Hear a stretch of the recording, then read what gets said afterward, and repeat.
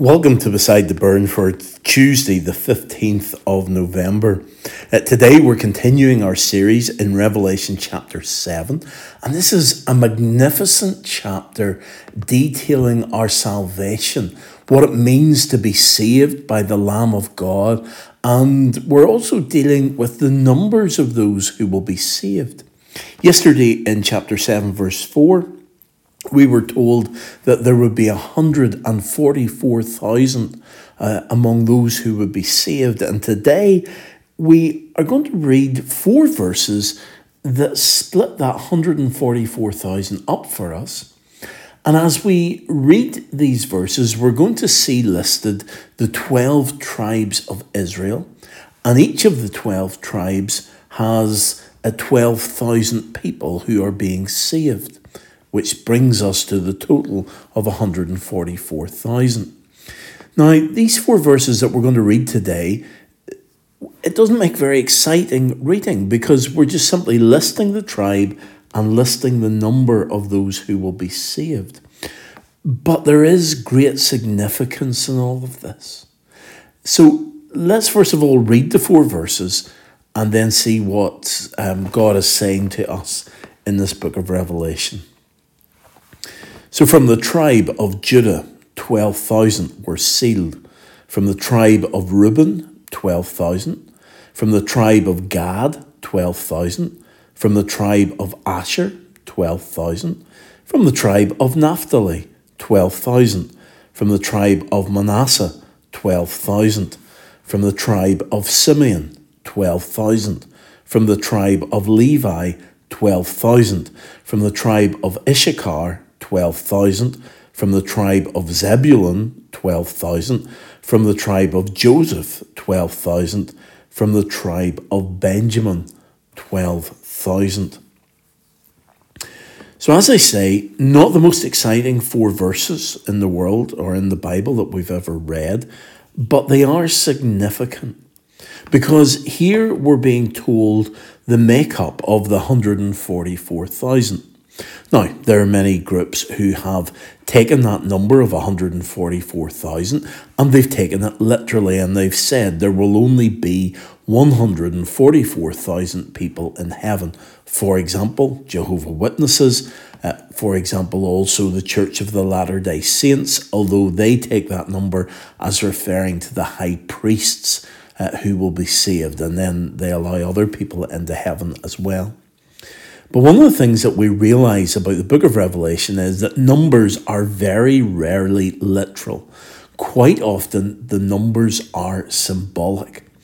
And what we're seeing here is outlined for us that there is a great number of people who are going to be saved, or those who are going to be sealed. And we read in the previous verse how those who are sealed will be saved, and we saw it as linking back to the Passover lamb and the blood that was put on the doorpost to seal the safety of those families so that the angel of death would pass over and go on to the next house. So here we're being told the extent of those who will be saved, those who are sealed. And the 12,000 each time in the 12 different tribes adds up to the 144,000. So we're getting a great number. But one of the significant things about the book of Revelation is that often we're told that those who will be saved come from every tribe and nation and people group under the sun. So those who are being saved are not just from these 12 tribes. But this just gives us a sense of the greatness of that.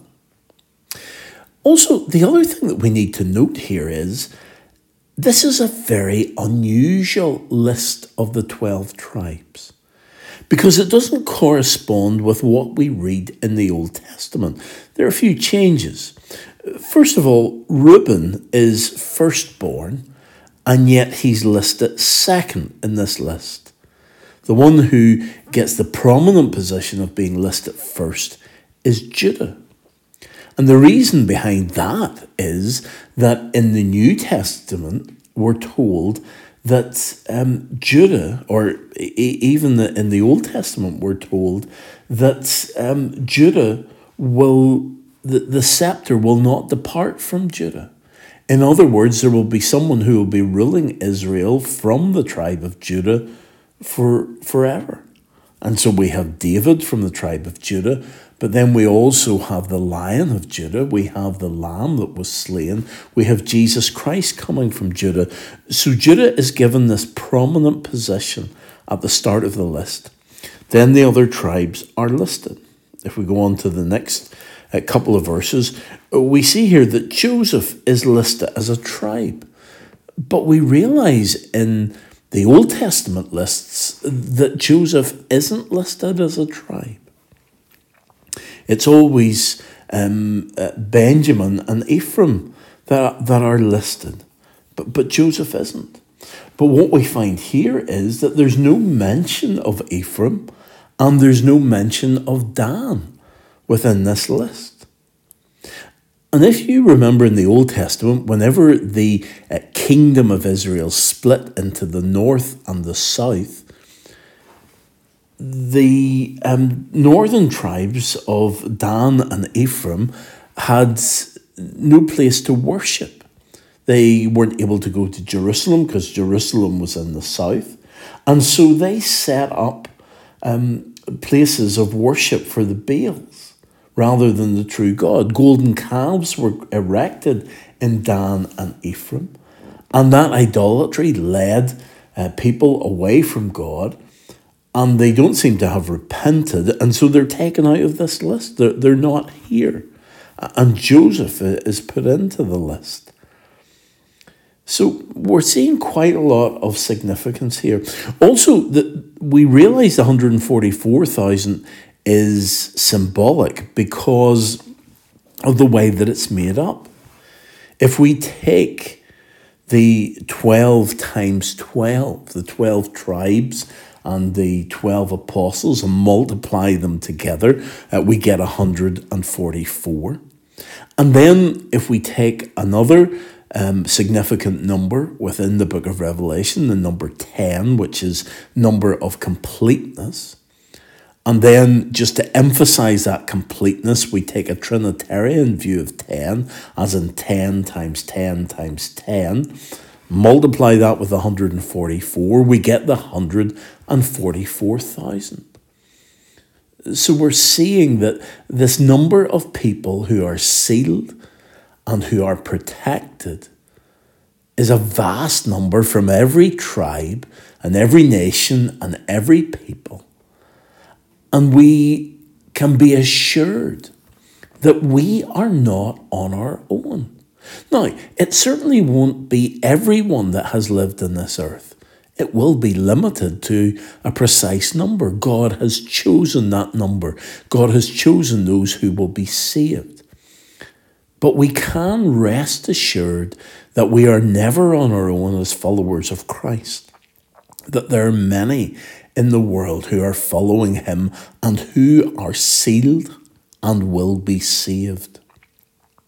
So, as we're working through this chapter of salvation, we give thanks that God knows precisely who he is saving and why he is saving them. It's not by chance that we are sealed and protected. It is through God's sovereign choice. So let's bow together in prayer and give thanks. Heavenly Father, we thank you for this vast number of people who are sealed and who are coming to salvation because you have purchased our salvation on the cross. We thank you, Lord, that we are not alone, but we are united with all who have trusted in you. We pray, Lord, that we might remain faithful to you. And we give you thanks, Lord, that we can trust in you and know that you are the one who is always faithful. Amen.